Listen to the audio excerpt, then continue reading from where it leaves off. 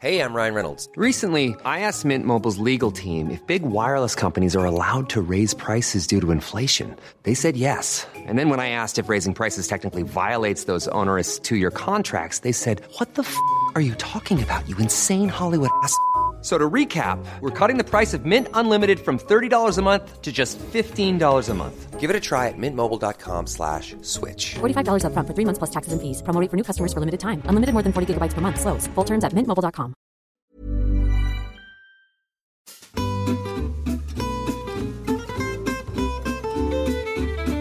Hello and welcome to Close Reads here on the Cersei Institute Podcast Network. I am David Kern, and as always on Close Reads, I am joined by Angelina Sanford and Tim McIntosh. Angelina is sitting across the table from me here at Cersei HQ, and Tim is on an adventure somewhere in Wyoming. How's it going? Springs, Wyoming. Rock Springs, to be more specific. So, Tim, you're journeying eastward? That's right. I started Monday from Eugene, and I spent Monday evening in Boise at an Airbnb, and I'm staying at a Holiday Inn today because I wanted to ensure, David, that I had a strong, clear internet connection for recording Close Reads. Well, we really appreciate that, Tim. Indeed. Thank you. But that doesn't sound sincere. I'm sorry. It's should see your face. No, David set up the office in a way that I can't help but use my NPR voice, and it's a little disturbing. So I did a whole telethon thing before you came on. Oh. We asked a bunch of people for money that aren't listening. If you like the program you're listening to, it's just the way he's got it set up. I'm automatically. So, Tim, thank you very much for having the internet. Yeah, we are we're in my office, actually, the office that Graham and I share, instead of in the studio space, because we've been having some computer issues. So I'm hopeful that this is going to solve some of the computer issues. I'm hopeful but not optimistic. But we shall see. So Tim, why are you in Wyoming? Well, that's not like, why would anybody go to Wyoming? It's just, why are you in Wyoming? Yeah, we've now lost all 12 of our Wyoming listeners. 12 might be stretching it. The whole state has like 200,000 people in it. Wyoming is not the most populous state. I'm in Wyoming for two reasons. One, because I'm on my way to the Cersei Regional Conference in Colorado Springs. Ding, ding, ding. Plug. And secondly, because after I leave Colorado Springs, I'm starting a tour, which I have playfully dubbed the Coming to a Theater Near You tour, or just Theater Near You tour, in which I'm going to try to make inroads toward theaters and artistic directors of theaters that I would like to collaborate with in the future, because I write plays. But I think we've talked about this on the show. Once you write a good play, it's not like you've written a good novel and you just go find a publisher or an agent and your work is done. Once you write a good play, it's like you have to install a series of productions. Smaller theaters to larger theaters to larger theaters. So I'm looking for artistic directors and theaters that I can collaborate with. So my homeschool co-op drama class not going to get a visit from you? Well, I kind of been hoping to drop by. I mean, how local do you want this local theater to be? How theatrical do you want this theater to be? Define theater. I mean, they're not like, SAG actors or anything. No, which means they're happy. Oh, and willing to work for free. Yeah, the union's not involved. Well, I think I might have just offended a lot of people who are in unions.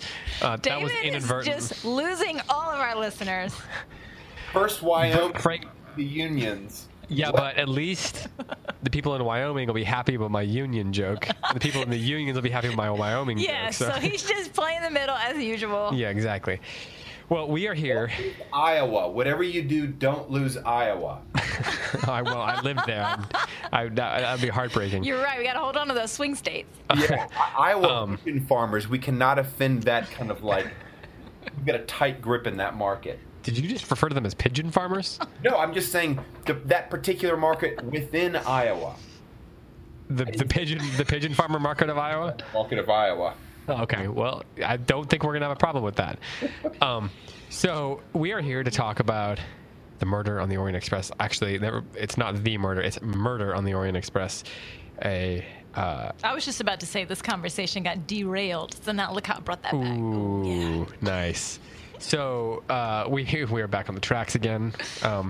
And so this is a Agatha Christie novel. It's probably her most popular one. It's not necessarily considered her masterpiece, but it is the one that is most widely read. And as we've talked about before, on November 10th, I almost said November 6th, but November 10th, the movie version is coming out, starring Kenneth Branagh, Johnny Depp, Daisy Ridley, Michelle Pfeiffer, Judi Dench. I could go on and on. Dame Judi Dench. Yeah, I apologize. How American of me. So American. Sir Johnny Depp. Not yet, but I'm sure it's coming. And so we're going to talk about this book. We're going to spend 3 episodes on the book itself, I guess. So we're going to talk about part 1 today. Then next week we're going to talk about part 2. And then guess what we're going to talk about the next week after that? Part 4? Numbers are hard. Yeah, numbers are hard. Part 3. And then we're going to do 2 extra episodes because we're going to do a Q&A episode. And then we're going to do a movie tie-in episode, which will allow us to do a lot of comparison between the movie and the book and stuff. And one of the reasons I wanted to do it this way is because it gives us 3 episodes while we're reading the book. But a mystery story is part of the fun of a mystery story is talking about when it's all over, right? And you know who did it. And looking at how she constructed the story and all that kind of stuff. So I wanted to do 2 episodes on that, and I think the Q&A episode and the movie tie-in episode will allow us to do that. Yeah. Anybody who hasn't read Agatha Christie before will be in for a treat. Angelina and I were talking about our childhood mystery reading habits, and I was telling her that I probably read at least the Poirot novels that she wrote. I didn't read all the Miss Marple stuff, but I read every Poirot novel, so that's like, 25 or 30 of them. So I'm a big fan, although I haven't read this one for at least 10 years. So Angelina was saying that she remembers a lot of it, and I think I remember who done it, but I'm not 100% sure on that. So Tim, as we get the conversation going, I'm curious to hear from you whether you have read Agatha Christie much, and if so, what your history with her has been like. I have no history of reading Agatha Christie. I think I saw The Mouse. What is wrong with you? Am I shaking? No, I just mean, no, like, what is wrong with you as a human being? Like, every time we talk about childhood books, you're like 12 at the set of Herman Hesse novels somewhere. Like, I don't understand how you didn't read Agatha Christie. Yeah, I was reading Remembrance of Things Past when I was 12. And it Really? That was your preteen reading, a Remembrance of Things Past? That was that early decade. You had a lot of reflecting you needed to dig into. I had a lot of reflecting to do at age 12. I genuinely... Continue, please. Yeah, tell us more about this. Continue in confessing this deep character flaw that you have not read in the Agatha Christie. I think I saw The Mousetrap as a play, but other than that... I think we're getting to the root issue right here. Somebody's a drama snob. Yeah. I am a little bit of a drama snob. No, that's not true. I don't know why. A drama snob or a drama queen? Which is it, Tim? Maybe both. Angelina's bringing it against you this week. It's because I'm sitting in Graham's desk. Like, I feel like something has just come over. Graham and I have our desks are like kind of next to each other. Basically, they're like our computers, like the back of our computers face each other. So right now I'm looking at her across the desk, and she is sitting where Graham would normally sit during the day. And I'm sorry. Graham's snark, I guess. It is. This is Graham is channeling through me. I apologize. Listen, are you gonna be okay? I have to say that even though I'm not familiar with Agatha Christie, I do remember seeing the 1974 movie version. Oh, okay. Of the Murder on Murder on the Orient Express, which means, and I do recall who done it. Okay, so one of the things that we actually should talk about is people have said on Facebook and elsewhere that they either couldn't find the book or didn't want to read it or whatever, and so they've been watching different adaptations of it. And one thing that Angelina and I discovered today in doing some prep for the show, because we do prep for the show, believe it or not. Believe it or not, this was intricately scripted 2 hours ago. Yeah, exactly. We discovered through Angelina's use of Wikipedia that the 2010 David Suchet version, where he plays Poirot, actually changes quite a bit from the book. So if you are watching the 2010 version, I think the BBC did with David Suchet, then you're not getting the full experience. And they changed the ending. Changed the ending, so maybe watch out for that. It will definitely affect your reading of this book. Yeah, it will for sure. So just be aware of that. We're not saying don't do that or don't participate. Obviously, we would love you to listen, even if you can't read the book or whatever. But just be aware that it's not the same thing. And the new movie version coming out, it'll be fun to look at what they keep the same and what they change and how they interpret characters and things like that. This is one of my favorite things about talking about movies anyway. Well, we already know that they've lost their mind because they cast Michelle Pfeiffer as Mrs. Hubbard. And they turned an Italian into a Cuban. A Cuban. Yeah. Oh, and really? then a Swede into a Spanish. Yeah. Hey, who is a Spanish woman? I was trying to remember. Oh yeah, that's what I looked up. In the movie? Wait, what? Yeah. Say that again. In the contemporary version that's coming out, who is Kenneth Branagh. Kenneth Branagh. And Johnny Depp plays Ratchet. Oh, really? Mm-hmm. We got a problem, see? And then Daisy Ridley, who people will know probably from Star Wars. She's Rey in Star Wars. She plays Mary. So there's a lot. Michelle, Penelope Cruz is in it. Dame Judi Dench plays the Russian princess. So just tons of Gad. Well, anyway, we could talk about the cast all day. We'll wait till the movie comes out. But one of the things we want to do here, though, is we got to give something to give away. So we have a copy.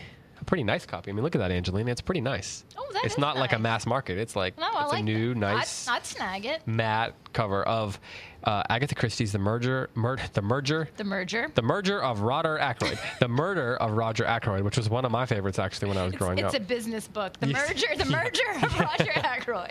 It's a cross between the other mystery story we read. It's a whodunit CEO novel. Yeah, exactly. So we have a copy of The Murder of Roger Ackroyd, and we are going to give this away to one lucky listener. So what we're going to do is anybody who is a patron, who has contributed any amount to our Patreon page, and you can learn about that at patreon.com/closereads, is going to get a chance to get this book. So we're going to post a question there, and the question is going to be this. It's an honor system. We're going to trust that you're not Wikipedia-ing. Do not Google this. Is it Wikipedia-ing or Wikipeding? Yeah, don't Google it. Shame if you Google this. So here's the question. What Edgar Allan Poe story is considered the first true detective mystery story? And Angelina's like freaking out because she knows the answer. I totally know it. I didn't have to Google it. So I'm gonna post a post there on the Patreon page. In fact, I should just have a follow-up question for anybody who gets the answer. I'm just going to follow up. I'm going to quiz them to make sure. So actually, what I'll do is I'll send out a message through Patreon. So if you're contributing, just be on the lookout there. It'll go to your email inbox, but you need to respond on the Patreon through the Patreon thing. So I'll post the question there on a message to everybody who's on there, and then we will choose one winner of all the right answers, car talk style, like the car guys. And speaking of NPR, and so then we will mail this copy of The Murder of Roger Ackroyd to one lucky winner. So if you have not yet become a patron of our Patreon page, then maybe this is the extra motivation to get you to jump on there and put in your $2 a month. Plus, you get those sweet bookmarks if you do that. And thanks to everyone who did that, because we have been busy this week sending out all of the rewards, all the mugs and the posters and all that kind of stuff. So thanks so much for your support. It's been really encouraging to hear from people who have written us letters and emails saying, Close Reads has meant a lot to me. It's helped me learn how to read, or just feel like you have a little bit of community, and that definitely makes us, I think, feel like it's worth jumping on here every week and speaking at you. Really, like I said in the little video, we mostly just thought we were going to talk to each other about books we liked, but it's kind of grown out of something much more than that. So thanks to everyone for your encouraging words, and of course for listening. But we've wasted enough time now. They're doing Matt Bianco's favorite part of the show. Yeah, exactly. Hey, David, could we give a little brief shout out, just following on the heels of all the nice things that you've received from people, to Kelly Weinock? I hope I'm saying the last name right. She wrote us a long, very, very thoughtful email. I don't know that she's on the Close Reads Facebook page, so I just thought it might be worth mentioning what a nice email that Kelly sent us about the Gilead series. Yeah, thanks to everyone who, I mean, we've been getting more and more emails over the last 6 months, and it just seems like a big part of it is it's not just like the three of us talking about books. It's this fact that there seems to be a community that's sprouting up, and people are building, even if they're like digital friendships. I mean, they're more than that. They're, even if we don't get to talk in person, people are making friends, and just the activity of discussing great books, I think is a unifying experience, and I think we're seeing that. And it really wasn't necessarily why we created this show, but it's almost like the best benefit of the show at this point, I think, in some ways. So let's talk about The Murder on the Orient Express. One of the things that's interesting about talking about a mystery novel partway through is if you know the ending, like Angelina does, or like all the three of us, basically. I think I remember it, but I didn't want to look ahead because I wanted to enjoy the experience a little bit. But if you either know it or you think you know it, you constantly want to be like, aha, I see what she did there. So we're going to try to avoid doing that. But she does some amazing things in the first part of this book, getting things set up and getting things going and building the drama and the tension and getting to introduce the characters and things like that. And Angelina, you have done a lot of writing and things like that recently on mystery stories. You did the podcast that you and I did together for Forma a couple weeks ago, and then you also wrote an article for our magazine, and you're working on another piece for the website for next month. And what I want to hear from you is, in what ways do you think that, what things do you think Agatha Christie does that she has on display in this first part that really show her mastery of this storytelling form? This is the part that wasn't scripted. I just sprang this question on her. Boy, did you. And so I'm wondering, and Tim, you can jump in here too as well, but So the question is what exactly?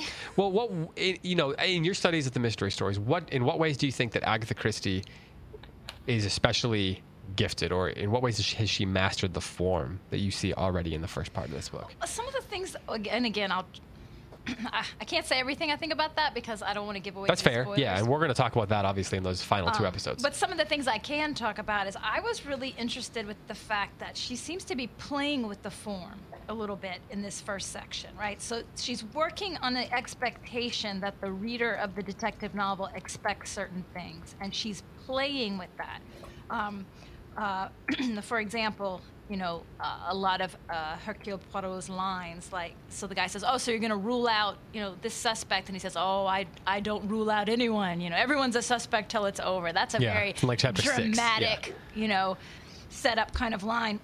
But one of the things that I've talked about a lot in the previous Forma podcast and in that article is about that when you read a detective story, you are actively reading and you are looking for clues, and you know that everything has meaning. Everything's potentially meaningful and could be the little thing that unravels the whole mystery. And she seemed like in this part one that she was playing with that a little bit in the fact that there's too many clues. Right? Like, it's exaggerated. Everything's a clue, so that's a clue. It's a clue that everything's a clue. There are too many clues, and that's also a clue. I just found that really amusing and clever and interesting, that he keeps drawing attention to the clues, and he goes on and on about, there are too many clues, and that's probably a clue. And the guy says, I don't understand what you mean. And he says, I don't understand what I mean either. I don't understand anything, he says, and that worries me. Yeah. So she's just seems like she's playing with a lot of the things. One of the things I like about what you're saying there is that one of the things I think is interesting is that the tension there is in our crime, is in the mystery, but it's also in trying to understand the characters, which is why I think Poirot is so interesting as a character. Is he's so consumed and interested in psychology, and he comes right out and says it. Yeah, it's the psychology that interests me, not the fingerprints. Yeah. And I loved that so much because I thought, that says why it is that I never really connected with those CSI shows, those more procedural detective shows, because they don't get into the psychology of the killer at all. It's not a puzzle to solve.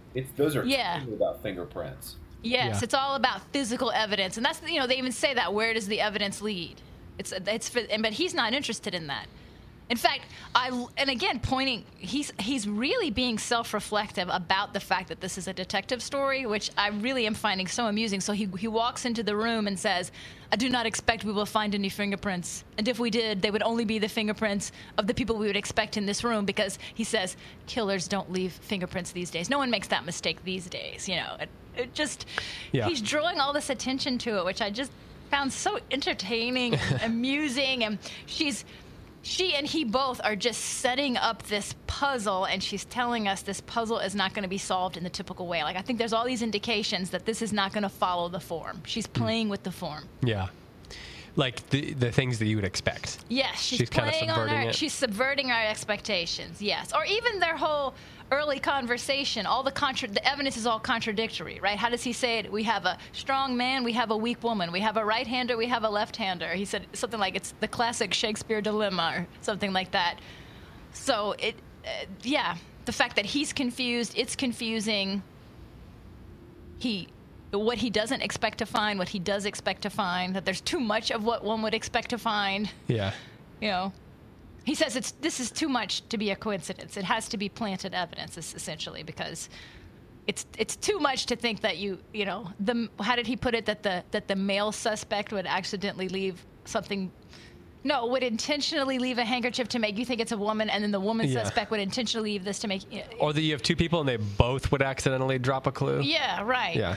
That something seems too contrived about it to him. Yeah. Tim, what do you make of, as someone who has not read much Agatha Christie at all, and who has only met this character through the play, I suppose, what do you make of the character, like the literary character of Hercule Poirot so far? And you're gonna have to pardon my bungling of French words. I'm gonna whole show. Yeah. I am so glad that we're talking about this, because this is one of the things that I wanted to talk about today. I remember the movie version of the novel was played by Albert Finney, who's this wonderful 70s actor. And the way that he played it and the way that I kind of imagine it are really different. For some reason, I imagine Hercule Poirot as being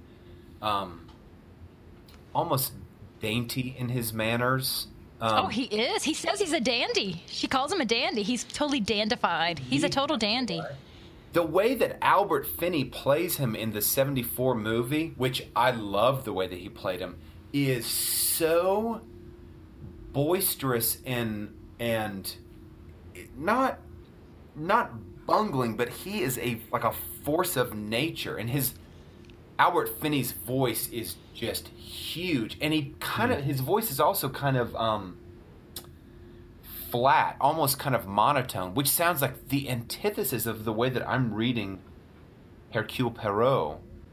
But it worked in the movie. It works so well, and I wonder if that's part of the reason why Poirot is such a compelling character. I wonder if it's because you can read him a few different ways. Obviously, Angelina and I just read him that certain way, that he's a dandy, because he says he's a dandy. So I imagine him as being somewhat delicate. Well, the details suggest it too, though. His vanity about his mustache, and then he's got a special tool for it. He's got curling irons in to curl his mustache. I mean, he's vain. But and very fastidious about his appearance. Does vain mean delicate and retiring, though? Is he a wilting lily?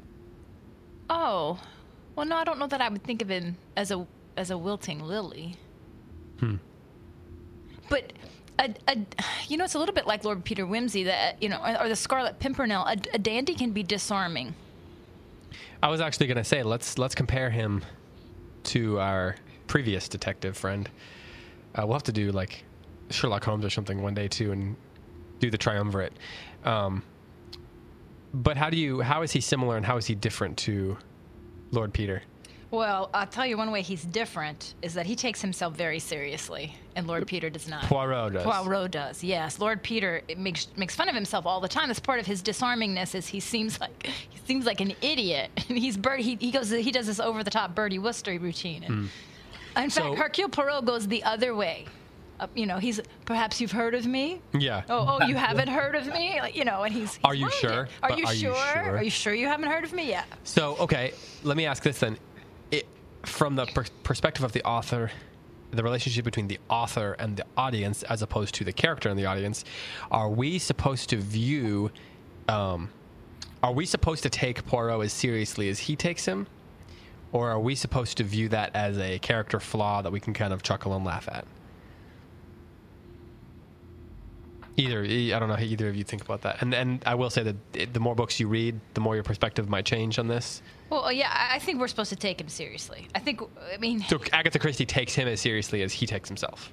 Well, in terms of his ability as a detective, he hasn't met the case that he can't unravel. This is one of his things. He's extremely confident that he can solve anything. And so even the way she sets up, which was very interesting, that she sets up this story with him trying to go on vacation after solving a very difficult, complicated, mysterious case. And then he gets called back to another case, and then he rejects a case, and there's demand for him. Yes, exactly. And it's international demand. Yeah. And he's retired. He's an international man of mystery. He is. And so I think she's setting this up as he's got this incredible reputation, and everybody all over the world is trying to get him help on these extremely difficult cases.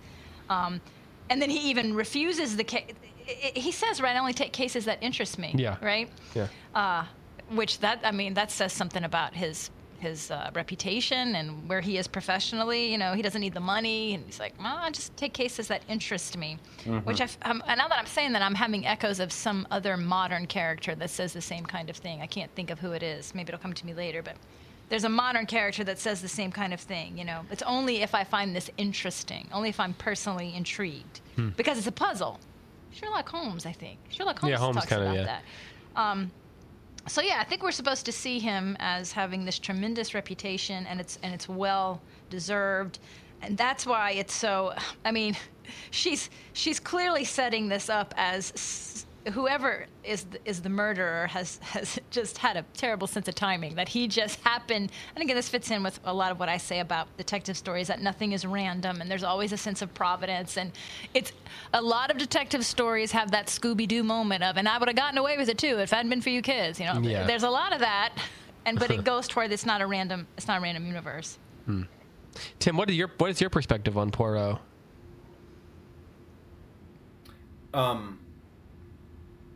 I like him. I like the fact that he's confident. I don't think it's a character flaw. I agree with Angelina. And I think his expertise is part of what makes the book so pleasurable to read, is because we do have this sense that Poirot's going to figure it out. We're going to try to be as smart as him and figure it out with him. Yeah, I was going to ask, what is the effect for the reader experiencing a mystery story like this and trying to put the puzzle together? What is the effect on us when our eyes are so capable? Yeah. Does it almost make it seem easy? Does it lose the drama, or is it still there? Well, I think she's building it by having it right from the beginning. This is something that's confused him and is stumping him. Which I think increases our interest of how is he going to figure this. Even the great Hercule Poirot is stumped. Do you guys remember, did you ever read the Encyclopedia Brown stories when you were in elementary school? I thought you were going to ask if I ever read the Encyclopedia. I'm glad to know something in your history is legitimate. So okay, yes, Encyclopedia Brown. When I wasn't reading Proust, I was reading Encyclopedia Brown. And I love quite the combo. A Renaissance man you are. A total Renaissance man. The Encyclopedia Brown stories were so compelling because you really could figure it out. There was always one clue that if you just paid close enough attention, you would realize that the criminal or the wrongdoer had sort of slipped up. In Encyclopedia Brown, when he revealed it, it was so satisfying. And you were like, I could have figured it out if I just recognized that it was a digital clock instead of a manual clock, whatever. And obviously this is a great deal more complicated and complex, but I do have the feeling that if we pay close enough attention, maybe we can figure it out also. We can make a really good guess and be as smart as Hercule Poirot. Yeah, one of the things that I think is great about a mystery story is the way it teaches you or kind of demands of you that you pay attention. So Angelina and I were talking kind of as an aside in the podcast that we did over on Forma about mystery stories. We were talking about how mystery stories can help you become a better reader. Or you know, it's a great way to help teach students learn how to read closely. And I know Cindy Rollins has said before, and I don't know if she said this to me personally or on a show or something, but I've heard her say that when she feels like maybe she's not in a good reading habit, or she's gotten out of the habit, or just needs to reboot her reading habit, she'll pick up a mystery novel because it helps her get into the flow and the rhythm of reading, but also just you have to learn to look for things, and you have to pay attention, and you can't, I mean, you could just read to the end just to find out who did it, but that's not the point of a mystery story. The part of it is the experience and putting it all together and learning to make observations and read carefully. And that's one of the things I love about mystery stories is it just kind of demands that of you. That's why I think it's great for young people. I mean, yeah, I read a ton of. I mean, I read, like I said, in middle school, I probably read every Poirot novel. I read The Hardy Boys as an old elementary school kid. I read tons of those, and I think it really did help me cultivate something at least of a habit of reading. I completely agree with that. That's one of the things that I kept thinking about after our talk, because you asked me the question of does it teach kids how to read, and I had never thought of it like that before, but.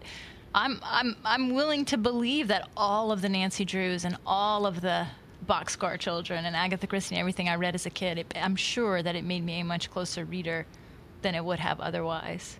It demands it of you. It's implicit in the form. Like no one has to push it on to. It's not you don't impose it on the book. It asks it of you. You know what else I think is great about it is. There's a right, if you read it closely, then there's kind of the satisfaction that you have read it right. Mm-hmm. A lot of. Oh yes, I love that. Takes it out of the whole subjective realm, right? Absolutely. And I mean, close reads, we are bumping up against that all the time because the works that we're reading are so complex that all three of us probably enter knowing. There's no right reading, there's better reading, and there's deeper reading. But I think for a young person, before you can get to that place where you can just say, there's not a singular right reading, there's just, I can give a reading that shows the full depth of this classic. To get to that place, I think reading mysteries are tremendously helpful because it's so satisfying to, if you get to the end of the story and you've read it well, to have that good reading pay off in a right reading. You solve the murder, Yeah. No, absolutely. Well, it's like we teach with the young kids. We read fairy tales to them. Mm-hmm. And I think it's especially good for kids. Mystery stories are especially good for kids as they're learning to read themselves. Like, I might read aloud a more difficult book to my kids at a younger age than they would be able to read to themselves. But when they're learning to read for themselves, mystery stories, especially the ones that are age appropriate or, child appropriate, depending on the personality of each individual child, like that's especially good for them as they're learning the habits of good reading. Mm-hmm. In terms of like reading for themselves, not necessarily reading as a family or in the classroom or something like that. Yeah. And one of the other things we like to teach, all of us have taught literature, we all want to teach our students how to be active readers and read with a pencil in hand, right? And learn how to mark what's important. And I think that yeah, if you're one of those people who tells your kids not to write in books, then we are not friends. Exactly. I might report you to social service if that's a form of abuse. We have multiple copies of everything in my house. Everybody's got their own book. Do you also not give your children eggs and milk and sustenance? Exactly. And what other way are you abusing your child? That's going to be my response when someone. Your children not have blankets in the winter? Shoes. What's the shoes and socks situation at your house? But I think that detective stories also demand that sort of active reading because one of the things that you have to learn. Okay, so let me start. Not as an adult reader, as a child reader. A child reader reading a detective story is going to get to something and pause and say, what does that mean? that seemed like that was really important, but I don't know what it means. I'm going to note that to myself, and I'm going to keep reading till I figure out why this was important. Well, that's what we do every week on the show, right? But not about detective clues that a recurring motif or an image or a theme starts to develop when we say, okay, where's she going with this? She said this a couple of times. This is all things you learn to do in a detective story, right? That you're learning to ask the question, this seems important. What does this mean? Yeah. And one of the things I like about it is it's okay to ask that question of things that may not end up being a true puzzle piece. Yes. Because it's still opening the world of that book up to you. You're still learning about the characters. You're still thinking through questions. You're still asking whether something's important. And if you ask whether the smoking gun is important, even if it's not, then you're still learning to ask an important question as a reader. And when you read Anna Karenina, or you read Charles Dickens, or you read Jane Austen or Shakespeare, those questions are still relevant. You just made a silent exclamation, Angelina. No, I keep hitting the microphone with my face. Oh, I thought you were like either agreeing or disagreeing. I'm like leaning in, and it's bonk every time. I'm sorry for whoever's editing this. Those weird noises, that's me hitting my head on the microphone. I couldn't tell if you were agreeing or disagreeing. It turns out you're just clumsy. Yes, exactly. But I am agreeing, and I think that's one of the things that Agatha Christie is drawing our attention to when she has Poirot say there's too many clues. Yeah. Because now what's happening is you have to learn to read closely and notice things, but you also now, there's another layer, you have to have discernment. If everything seems important, then that can't be right. Right. Yeah. Poirot is a good detective. Sherlock Holmes is a good detective. Lord Peter Wimsey is a good detective because of his ability to discern. Yes, they notice and they discern. And I said this morning when you and I were talking, Angelina, and so I'll share this with Tim. Sorry, Tim. Well, one of the things is that the way we all learn things, right, is we start on a rudimentary level. We gather information, so to speak, right? Whether it's what the number 2 means, or we learn dates in history or whatever. So it doesn't matter what the subject is. We learn by often we learn by gathering information first, and then we learn what that means. So we start discerning what that means within the grander picture of the universe, right? Like, what does it mean? First, we learn that William of Normandy conquered in 1066, and then you start learning what that means, and then you start taking that meaning and you start extrapolating that more broadly. I mean, I guess roughly that's the trivium, right? But if we want to narrow that down too narrowly, but it's the same thing here, right? We learn to make observations, we gather information, and then we start discerning what that means, and then we start applying that more broadly. So in a way, the form of a mystery novel, the form of that experience applies more broadly to all the learning that we do. That's absolutely true. And, as you're talking, I'm thinking about this idea that, if everything's important, then that's not right. Right? Not everything can be important. It makes me think of the kid who's first learning how to highlight the textbook, and they literally highlight every sentence, right? In the chapter, you're like, okay, you're doing this wrong. Not everything is important. But and of course, if you teach children, you actually know that is an obstacle kids have, right? Because you have the two kind of summarizer kid, the one who's gives you the 2 words and you can't get anything. What else happened? Well, no, I summed it up. Boy ran. That was the chapter. That's all you're going to get. But the other kid is going to talk for 42 minutes about a 2-page something that they read because everything's important. Yeah. And the sweet spot is somewhere in between that. So one kid has to learn to see more, and the other one has to learn to discern more. So it's all doing that. But one of the other ways that I think she's playing with the form is the setting. So what I said in the mystery article that I wrote for Forma, and we talked about it on the Forma podcast, is that one of the things that happens in a detective story is you have a makeshift community. Sometimes it's a real community, like it's a family, but more often than not, it's a makeshift community. Especially with Agatha Christie, it can be like a vacation lodge, and then there were none. They're on the island. Yeah, they're on an island. In this case, it's a train, right? So you have a makeshift community, and then when the crime happens, the community is disrupted, right? Everyone becomes a suspect, and you don't know who you can trust, and so the relationships break apart, and then the movement is toward the restoration of order and justice and the restoration of the community. So you should always expect to see all of that at the end of a detective story. The community restored, a justice served, and there's some kind of redemption. But she's so interestingly playing with this because she's got them trapped. She's got them trapped on this train, right? And so the murderer has to be someone on the train. It has to. So this is all intensified. I mean, when you're in a vacation lodge, it could be someone who wasn't there, who snuck in the night and committed the crime and left. It doesn't really have to be a resident of the lodge. But in this case, they've looked around. There's no footprints. There's no way in or out. It has to be someone in the train. So that intensifies this whole everybody's a suspect thing, which, by the way, the taglines for the movie is everyone is a suspect, clues are everywhere. And I was so excited about that because this is basically the 2 points I made in my article. So I was like, yes, you guys get it, or I get it, or we both don't get it, but at least we agree with each other.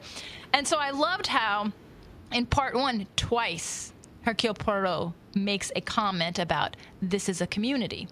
He actually uses that word and says twice, this is a community of people who were brought together on this train, and now we're together. And he spends a lot of time talking about how uncomfortable they are at first, and there's an awkwardness, and they're strangers, but the more that they spend time together in this forced community, barriers start to fall down, and you see people sort of pairing up and having conversations, and he's noticing all of that. And she just seems to me like she's drawing attention so much to the form. And doing interesting things with it. So everything's ramped up. Too many clues, that's ramped up. And then the fact that the setting is so intensely isolated. So she's taking these tropes and just pushing them up to 11? Yes, I was just going to say that. She's pushing them up to 11. Which to me, again, suggests not just a knowledge of the form, but that she's intentionally playing with the form. She's drawing attention to the form, and she's going to do something with it. Which that's what a master does. That's what a master does. I mean, Shakespeare doesn't always follow the form of his plays. He messes with them. And when he does, it's because he's drawing your attention to, I know what I'm doing, and I'm messing with this to make a point. Yeah. Tim. David. It's your turn to talk. It's your turn. Angelina and I just had a mini conversation while Sorry, I really am excited about this. I've got so many highlighted passages. It's great, but I don't want you to feel left out over there in Wyoming, Tim. I'm going to be quiet now. Go ahead, Tim. One of the things that I like about Poirot already is that we mentioned it earlier. He's most interested in human psychology more than the fingerprints, and he reminds me a little bit of the detective in Crime and Punishment. I had a feeling you were going to say that. Did you really? Okay. Yeah, go on. No, I want to hear this. More. Tell me more. Well, Porfiry Petrovich knows. Okay, so listeners, if you've not read Crime and Punishment, spoiler for Crime and Punishment coming. It's like 400 years old. Yeah, David has a strict rule that there's no such thing as spoiling a classic. So. But also, if you won't read a book because you know something about a character in it that's like world renowned for 400 years, then that's a you problem, not a book problem. Wait, Romeo and Juliet die at the end? I'm out. What? And in fairness, the crime in Crime and Punishment happens pretty early. So true. It's like right away. As one would expect. Yeah. The detective knows. He knows Raskolnikov has committed the murder. He has no doubts. The trouble is he has no clues. He can't pin it. He has some clues. That's an exaggeration. But he cannot pin the murder on Raskolnikov. And so what does he do? All he does is just invite Raskolnikov to confess. Because what Porfiry Petrovich thinks is, I know the human conscience so well. I know that his conscience will bite him, and I'm just going to clear a path for Raskolnikov's conscience to get to him. And that's all he does. And so his detective work, Porfiry Petrovich's detective work, is so playful, and it demonstrates the lightest touch because he knows he's got his man, and he's just kind of setting him up so that he can walk through the gates of the police office and confess that he did it. And I don't sense that that's what Hercule Poirot is going to do, but he does seem to. It's motives. That's what he's the most interested in. Oh yeah, I was just gonna say, it's got to make sense to him. He's always asking the question of why would someone do this, so that he can then figure out who would do it. Yeah. One thing I like about that though is that could also take you the wrong direction.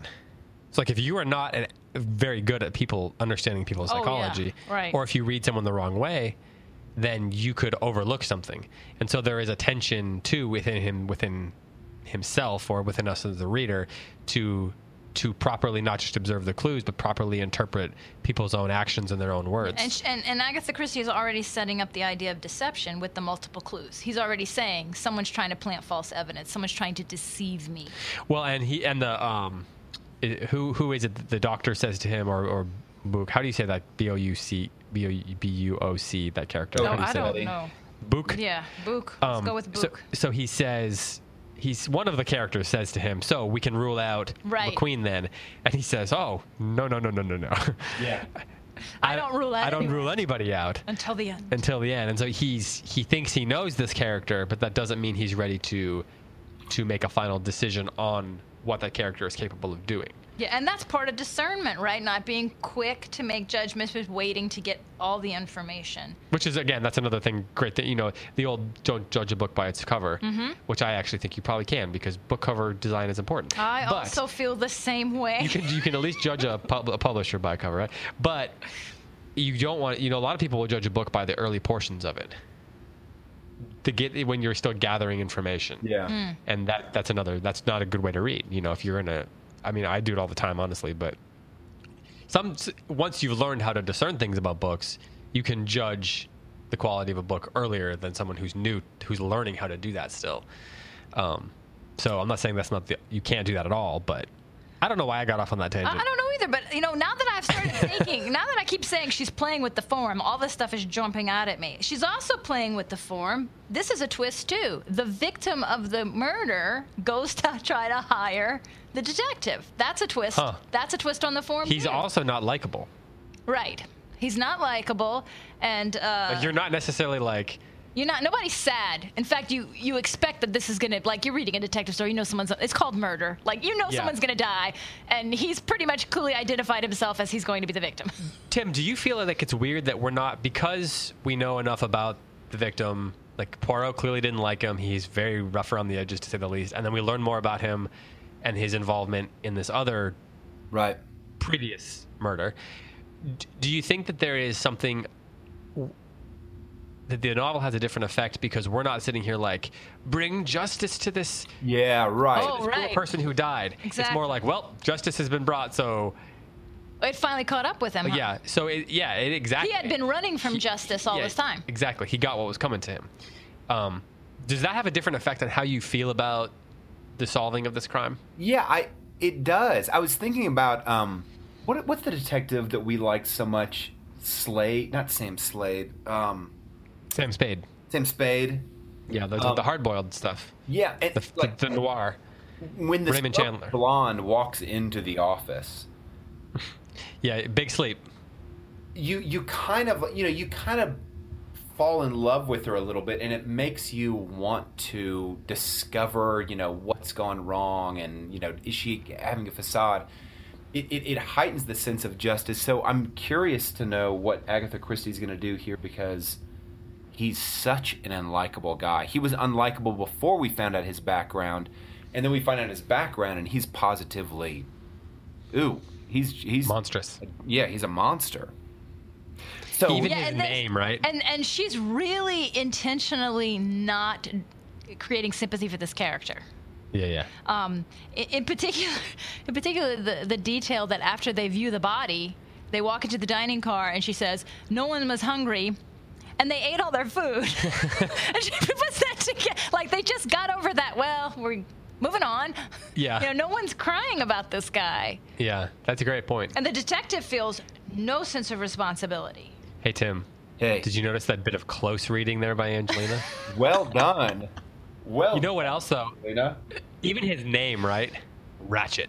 Yeah, you're right. Like, what kind of racket is he running? Yeah, it's just kind of like a guttural, like... Yeah. I would say masculine, but I mean that like in the bad sense, right? There's this masculine, harsh word. Yeah. There's like onomatopoeia about it, right? In terms of, I'm stretching the definition of that word that no one knows how to spell, but... he sounds like an iron tool is what he sounds like, Yeah.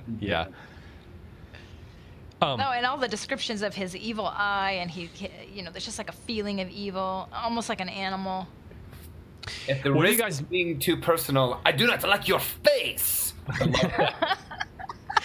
What do you guys make of the chapters before they even get on the train? Because there's, 2-3 chapters where they're in train stations that are on a different train, and he's there with Mary, is it Denbaum?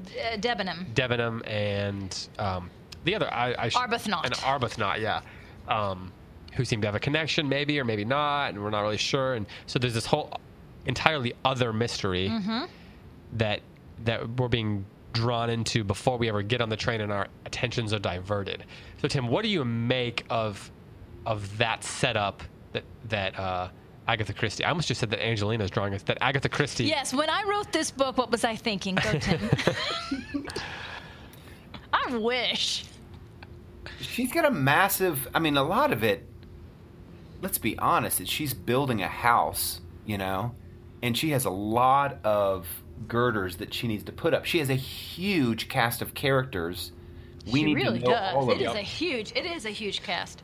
If she wastes any time introducing characters, then she's got a mountain on her back that she's not going to be able to throw off. So part of it, I think, is just the tactical. She's not introducing everyone on the plane. She's on the train. She's introducing some people before they arrive. That's a shallow answer, but I think it's the deep answer. Yeah.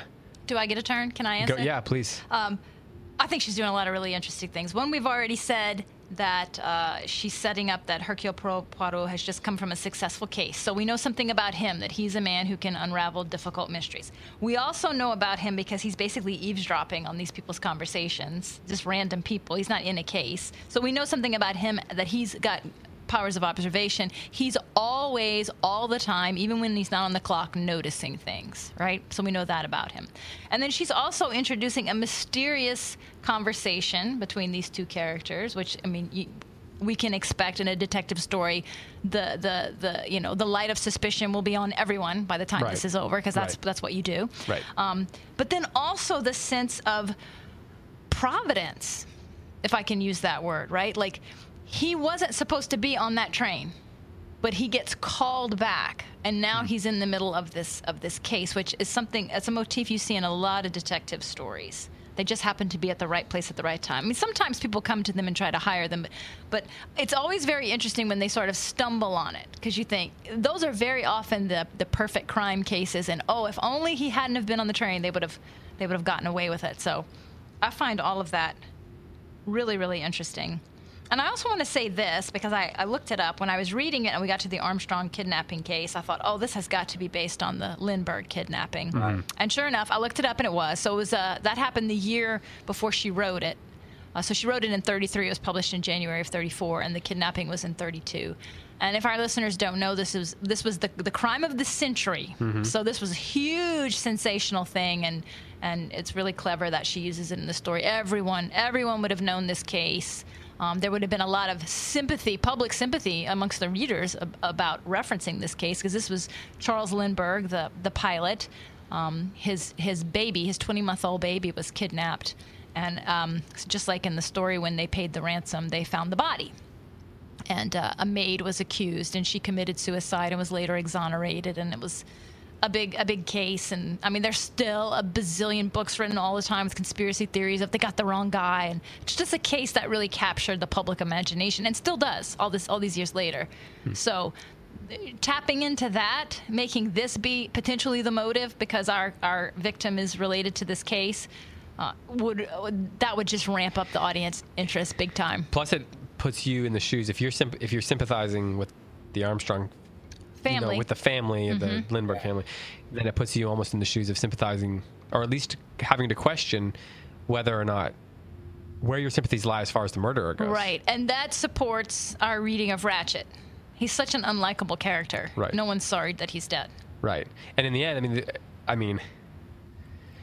we got into this a little bit in the Lord Peter, in Murder Must Advertise. There's, you have to ask yourself how you feel about the idea, or what the idea of justice really means. I was going to say, she might be raising the question of what is justice, because already, just in part one, if we don't know anything else, we know that the man who died was bad, he had gotten away with the crime, and he was running from it. Mm-hmm. So there's already a sense of, is his death, is that just? Did he get what was coming to him. Can She's already raising some questions like that. Can his death, his murder be just, but then also it be just that the person who murdered him get what's coming to them too? Right. No, exactly. Can both of those things be true at the same time? She's setting up something complicated. Which is why a book like this lasts, right? Yes. Because it's got a moral dilemma. It's not just about who killed this guy and like this adventure on a train, but there's something much deeper going on there, and there's like higher level ideas that's forcing you to consider, and something that's very entertaining. Yeah, and this goes back to our reading of Detective Poirot, right? That he's interested in the why. Why would someone do this? Which brings up the question of justice. It mirrors his own psychology. Yeah. Do you guys think that it seems like Poirot is being put in the position where he is both detective and judge? Interesting. And I wonder if that is not the case with something like Sherlock Holmes stories or Sam Slade stories. Like they're what do you mean? Meaning, I can think of, without giving anything away, I can think of one Sherlock Holmes story that has a similar twist where you're not sure what the just thing to do is. Yeah. Which one? I can't think of the name of it, but it's about a woman, and she tells him, I can't think of it. There's so many of them. I know, but that really narrowed it down. Sherlock Holmes and a woman, and she tells him something. Now that y'all know exactly what story I'm talking about. So we know it's not the novel. When detective stories end, of course, there's no trial included in the story. We know that justice has been done when the facts are laid out, when the accusation has been made. The police will show up and put somebody in cuffs sometimes. But the judge never shows up. No, that's true. Story. And so I wonder if that's part of the reason why Poirot is so, that having a detective whose primary preoccupation is human psychology and motives, it makes the figure of the detective, it gives him two sides. He's not just the one who finds the facts and draws the conclusion, but he's also the one that kind of tacitly is the judge over the soul. Oh, because of his interest in why. Yeah. That is interesting. Whereas Sam Slade... That's really interesting. The idea of the judge over the soul is interesting, because what if he gets it wrong? Yeah. Right. What if he condemns the wrong person? But that is, I think you're absolutely right, Tim, and I do think that's what sets these books apart from the procedural dramas that I don't like so much, because it just makes everything so clinical, and why someone did it is irrelevant if they have the evidence to prove it. They don't even ask the question of motive anymore. Tim, you were going to say whereas in the Sam Spade novels, and I want to hear your finish that thought, because I might want to disagree with you. Well, it seems to me like when Sam Slade solves... Spade, when he solves a murder, it's more like the murder seems... It seems like the murder is one of 100 tokens of darkness out there in the world, and all the clues aligned on this particular criminal, and so he's going to go to jail. But it doesn't feel like the world has been set right, whereas with a Poirot I see what you're saying. detective, it does feel like something has been set right, because what's fundamentally... The problem is fundamentally kind of like a disordered affections. It's a problem of the spirit. No, of the that's soul. true. I think that in the Hard Boil, because I did read that Raymond Chandler thing I told you about this morning. Raymond Chandler hated the classic detective novel. And this one in particular. Yeah, this one in particular, and did not like Agatha Christie and Dorothy Sayers and all that. And he just thought it was too tidy, too neat, and not real. As he said, the hard-boiled detective novel was giving murder back to the people who actually commit murders instead of just providing corpses. So he thought that they were too formulaic. So in his conception of the world, when the crime is solved, that would not necessarily put the world back to rights, right? The world is too messy in his mind for it to be quickly remedied. And there's some truth to that, and I'm not saying that means there's nothing good to see in those books, but it's just a different approach. Well, what's interesting is, so Lord Peter, Sherlock Holmes, and Agatha Christie are all from where? England. And they're all fairly upper class. Yeah. Oh, yeah. These are definitely hobby detectivists. And there is detectivists. They're detectivists. I'm making up a new word. But as authors in general, they come from a highly ordered society. Yeah. Whereas if you look at a Raymond Chandler, he's an American. There's a Wild West about. I was just thinking there's a Wild West aspect to a hard-boiled detective. The hard-boiled detective, in my opinion, is the follow-up to the traditional Western story. I completely buy that. I was actually just thinking the same thing. And that sense of Wild West doesn't, in my opinion, and I'm not an expert on this by any means, but does not, in my reading anyway, show up in English fiction, mystery fiction, until you get into the Cold War, after World War II. Interesting. And you begin to see it in like Jean Le Carré, in mostly in spy novels, and becomes much more international. And it becomes about, the future of peace, essentially, like the future of the world. And so the sense of fear about what the world is becoming begins to permeate things. And that's why there's so many incredibly mystery novels. And even in early espionage with Eric Ambler, John Buchan, Mom, like Eric Ambler is, maybe the greatest early spy novelist of all time. He inspired all of the later ones. There, they feel like there's a sense of order happening at the end. Much more than, say, The Spy Who Came In From the Cold, which is it's one of my favorite novels of all time, and I'm rereading it right now for like the manyth time. The manyth is another word that was getting made up on the show. We're just Shakespeareing it. We're Shakespeareing it. But that they come from in short, they come from a time period. These Agatha Christie comes from a period where order is both fading away, but also still very important. Yes. And so the stories cling to that notion that there is such a thing as order. Do you think that it also speaks to the cultural mythos? So as you're talking, probably. I'm thinking, so America is a country that was founded on chaos, a revolution, and everything since then has been an attempt to establish order over that chaos. That is not English history, where they are. I mean, yes, if you go back far enough. Americans value that mythos too. They do. Like the idea of the West, Wild West, is something that there's no more quintessential unconquerable American spirit. There's something that, there's a wild Marlboro man inside of every American man, presumably, according to advertisers. But well, I know there's definitely one in me and Tim. Obviously. I mean, I think Tim's the model for the Marlboro man. He's in Wyoming right now, just doing Marlboro man stuff. I'm pretty sure they're resurrecting those ads right now. That's true, right, Tim? Yep. That's how you're funding your tour. That's right. Marlboro Man ads. The FCC is going to crack down on this because you can't have smoking advertising. Yeah. No Marlboros were purchased in the making of this podcast. But no trademarks involved. But yeah, like there is something to me particularly American about the hard-boiled detective novel. Now that you're connecting it to the Wild West, that really makes a lot of sense to me. I can see that. And these are almost like mysteries of manners, in a sense. No, totally. It's coming out of that same manners tradition. Yes. And even the way that the Golden Age detective novel, the British novel, he always works with police and within the structures of the institution. The hard-boiled detective novel, the institution is corrupt and he can never get justice or answers in the institution. He always has to go out. So it's always an ex-cop, or he gets kicked out of the force or retires right there at the beginning of the story. He's always having to work outside of the system.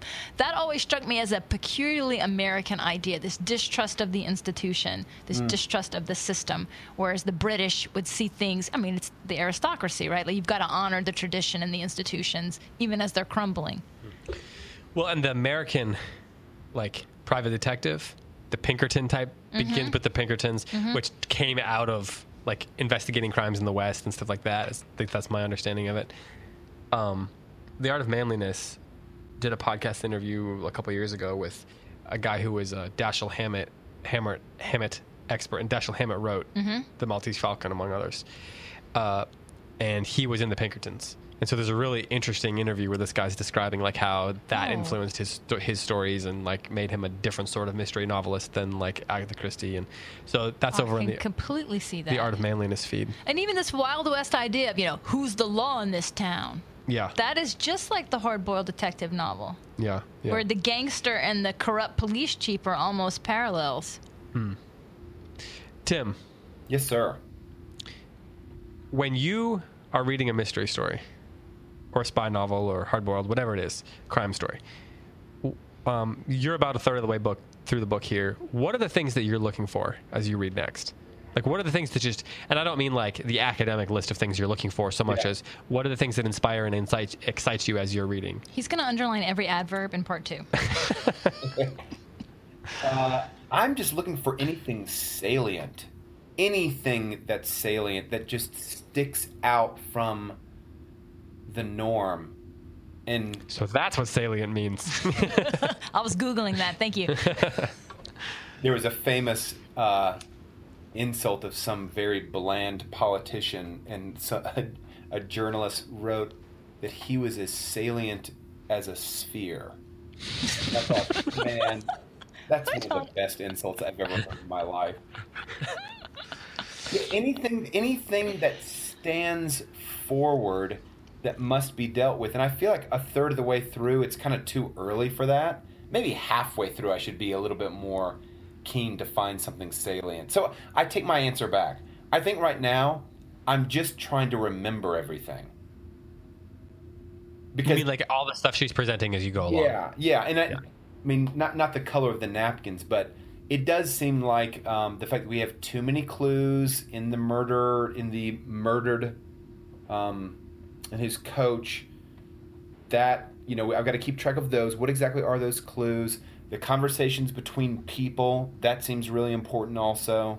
The pre-train conversation. Yeah.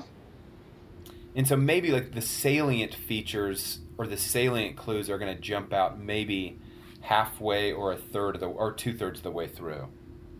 Yeah. What are you looking for, David? One of the things I've been paying attention to as I read it, and like I said, I haven't read it in many years, but I read a lot of mystery solving or type books. Just, I love spy novels, as you guys know. I mention it practically every episode. One day I'll make us read a spy novel on let's. That'd be fun. Why the don't show. we do the Spy Who Came In From the Cold? Or the Eric Ambler one. I have that one. I already own that one. I'm thinking about Spy Who Came In From the Cold. As I'm reading it now again to see if we can read it, like if it would make sense. Eric Ambler, I think, would be just so fun because it's like he inspired all the spy novelists that came after him, including like the James Bond characters and stuff. And there's a lot of like bottle episode type things where they take place in a small place like a train. There's one that takes place on a boat. He's out at sea. Did we lose Tim? I think we lost Tim. I'm Tim, here. you there? I'm okay, here. good. But one of the things I'm looking forward to, or looking at, is the way she reveals the characters, the other characters. So it's part of the mystery that's fun about the mystery is not just the whodunit, but the way we get to know characters a bit at a time. So we know Mary a little more, and he's thought about her character a little bit more than other people. But he hasn't really thought much about the Russian princess, for example, or the Swedish lady. Like, he's had small interactions with them, but he hasn't given us his reflections on them. So how we get to know the characters, the characters beyond Ratchet and Poirot, that's kind of what I'm excited about reading the second part. I'm also really interested just in the structure of the book, how she's got it. It's almost like 3 acts. It's almost like a movie structure. Yeah. You've got just 3 acts when it seems like, we're at the end of the first act now. The murder has been committed. First gathering of clues. We know that's an uphill climb now. End of part 1. Now part 2, we interpret. And like, it's just is almost the way a traditional movie arc is set up. Angelina, what are you looking forward to? Well, I'm really interested to see how else she's going to play with the form. What else she's doing here. It seems so deliberate to me how she's drawing attention to it. So what I would expect we're going to see in part 2, if we follow the form, is a lot of confusion about how to interpret the evidence. There's probably going to be a lot of contradictory evidence, and there's going to be suspicion thrown on multiple characters. That's just how a detective story goes. So it'll be interesting to me how is she going to play with that, this idea. Everyone's a suspect. Clues are everywhere. I love that. That was so good. Yeah. I don't usually get excited about movie taglines, but I got geekily excited about that. I was like, man, I wish I had known that was a tagline before I wrote my article. I totally used that. It was so good. And I agree that it's cinematic. I mean, Tim, this is your love of plays right here. You could easily write a play out of this because it's one location on the train. It's over a short amount of time, and you don't know what's going on in people's heads except for the detective. And lots of people get speaking parts, so your actors would be happy. They would. So maybe this is why they chose it as a film. Maybe we've got our finger on there. A lot of big names get lots of speaking parts. Yeah, I can imagine Kenneth Branagh having just a great time adapting this into it. Because you have to add language, you have to add different, you have to add dialogue to make it work for a movie. So I imagine he had a lot of fun interpreting the voices, bringing the voices of these characters to life. I'm really hoping this is well done. I'm going to be so disappointed if it's not. Well, at least we'll have somewhere to vent, right? Tim, any final thoughts before we head out? I'm going to let you have the final word here, because you might have gotten the short. I'm so sorry. I'll be quiet now. I'm going to let you uninterruptedly. I'm not judging you, Angelina. Me neither. I am looking forward to reading, and by reading I mean listening to, part 2 as I cross the Rocky Mountains today. Don't get trapped in the snowfall. It might be a little bit on the nose. A good warning. Thank you, David. As you're traversing through the Yugoslavian mountains on your way to Colorado, do your best not to get trapped with 11 other people in your car. I forgot to say this earlier, so I'm just going to make this my last little point, that the questions that Tim was raising about justice, I think was emphasized again by the setting when they're told, we're in Yugoslavia. We can't let those police get involved. We have to have this wrapped up and presented to them, already figured out. Yeah. Which, this would have been pre-Cold War Yugoslavia. Pre-World War II, right? Yes, pre-World War II. And so it's raising a lot of questions, I think, about the nature of justice. I think you're right. I was trying to figure out why they kept drawing attention to the fact that they were in Yugoslavia. And that must be it. More than just that it's an exotic locale, but that you can't expect justice there. Yeah. By the way, as far as the movie... Go ahead, Tim. I'm sorry. No. That's really interesting. I had not paid attention to that, Angelina. One thing there's something going around right now online. It's a featurette on the movie about how they shot it all in 65mm film. So if you're a film geek and you want to just watch a featurette and see a little behind-the-scenes stuff, you could just Google that. It's I think it's on YouTube. I think it's all over the internet. So, all right. Well, don't forget about our Patreon giveaway. So I'm going to send out a little message there on Friday, and I will ask the question again there about which Poe story was the precursor, the kind of the launch of the detective story as we know it now, and we will draw one person from all of those correct answers to give a copy of The Murder of Roger Ackroyd, The Merger of Roger Ackroyd. And by Lee Iacocca.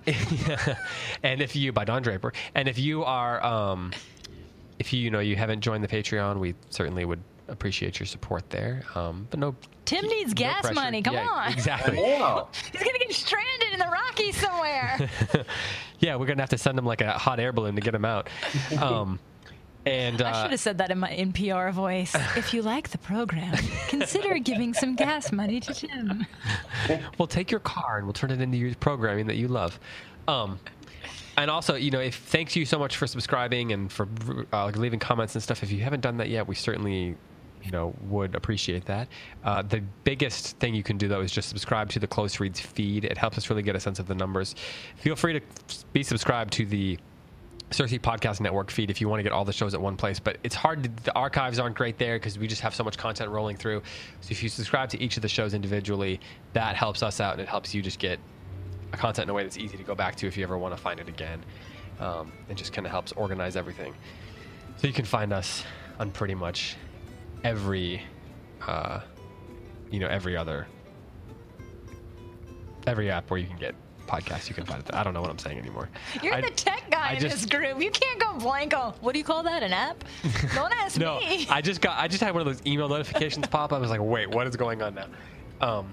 But anyway, that's for Angelina. I don't know what's going on. I don't know either.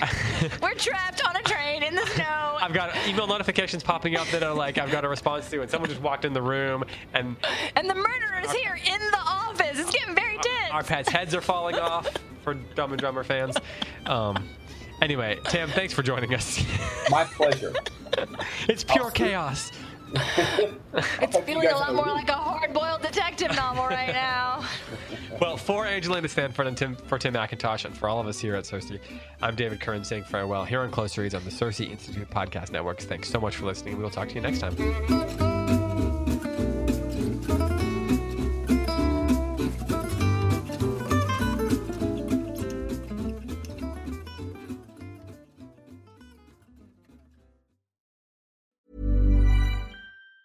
Hi, I'm Daniel, founder of Pretty Litter. Did you know cats tend to hide symptoms of sickness and pain? I learned this the hard way after losing my cat, Gingy. So I created Pretty Litter, a health monitoring litter that helps detect early signs of illness by changing colors, saving you money and potentially your cat's life. Pretty Litter is veterinarian developed, and it's the easiest way to keep tabs on your fur baby's health right at home. Go to prettylitter.com and use code ACAST for 20% off your first order and a free cat toy. Terms and conditions apply. See site for details.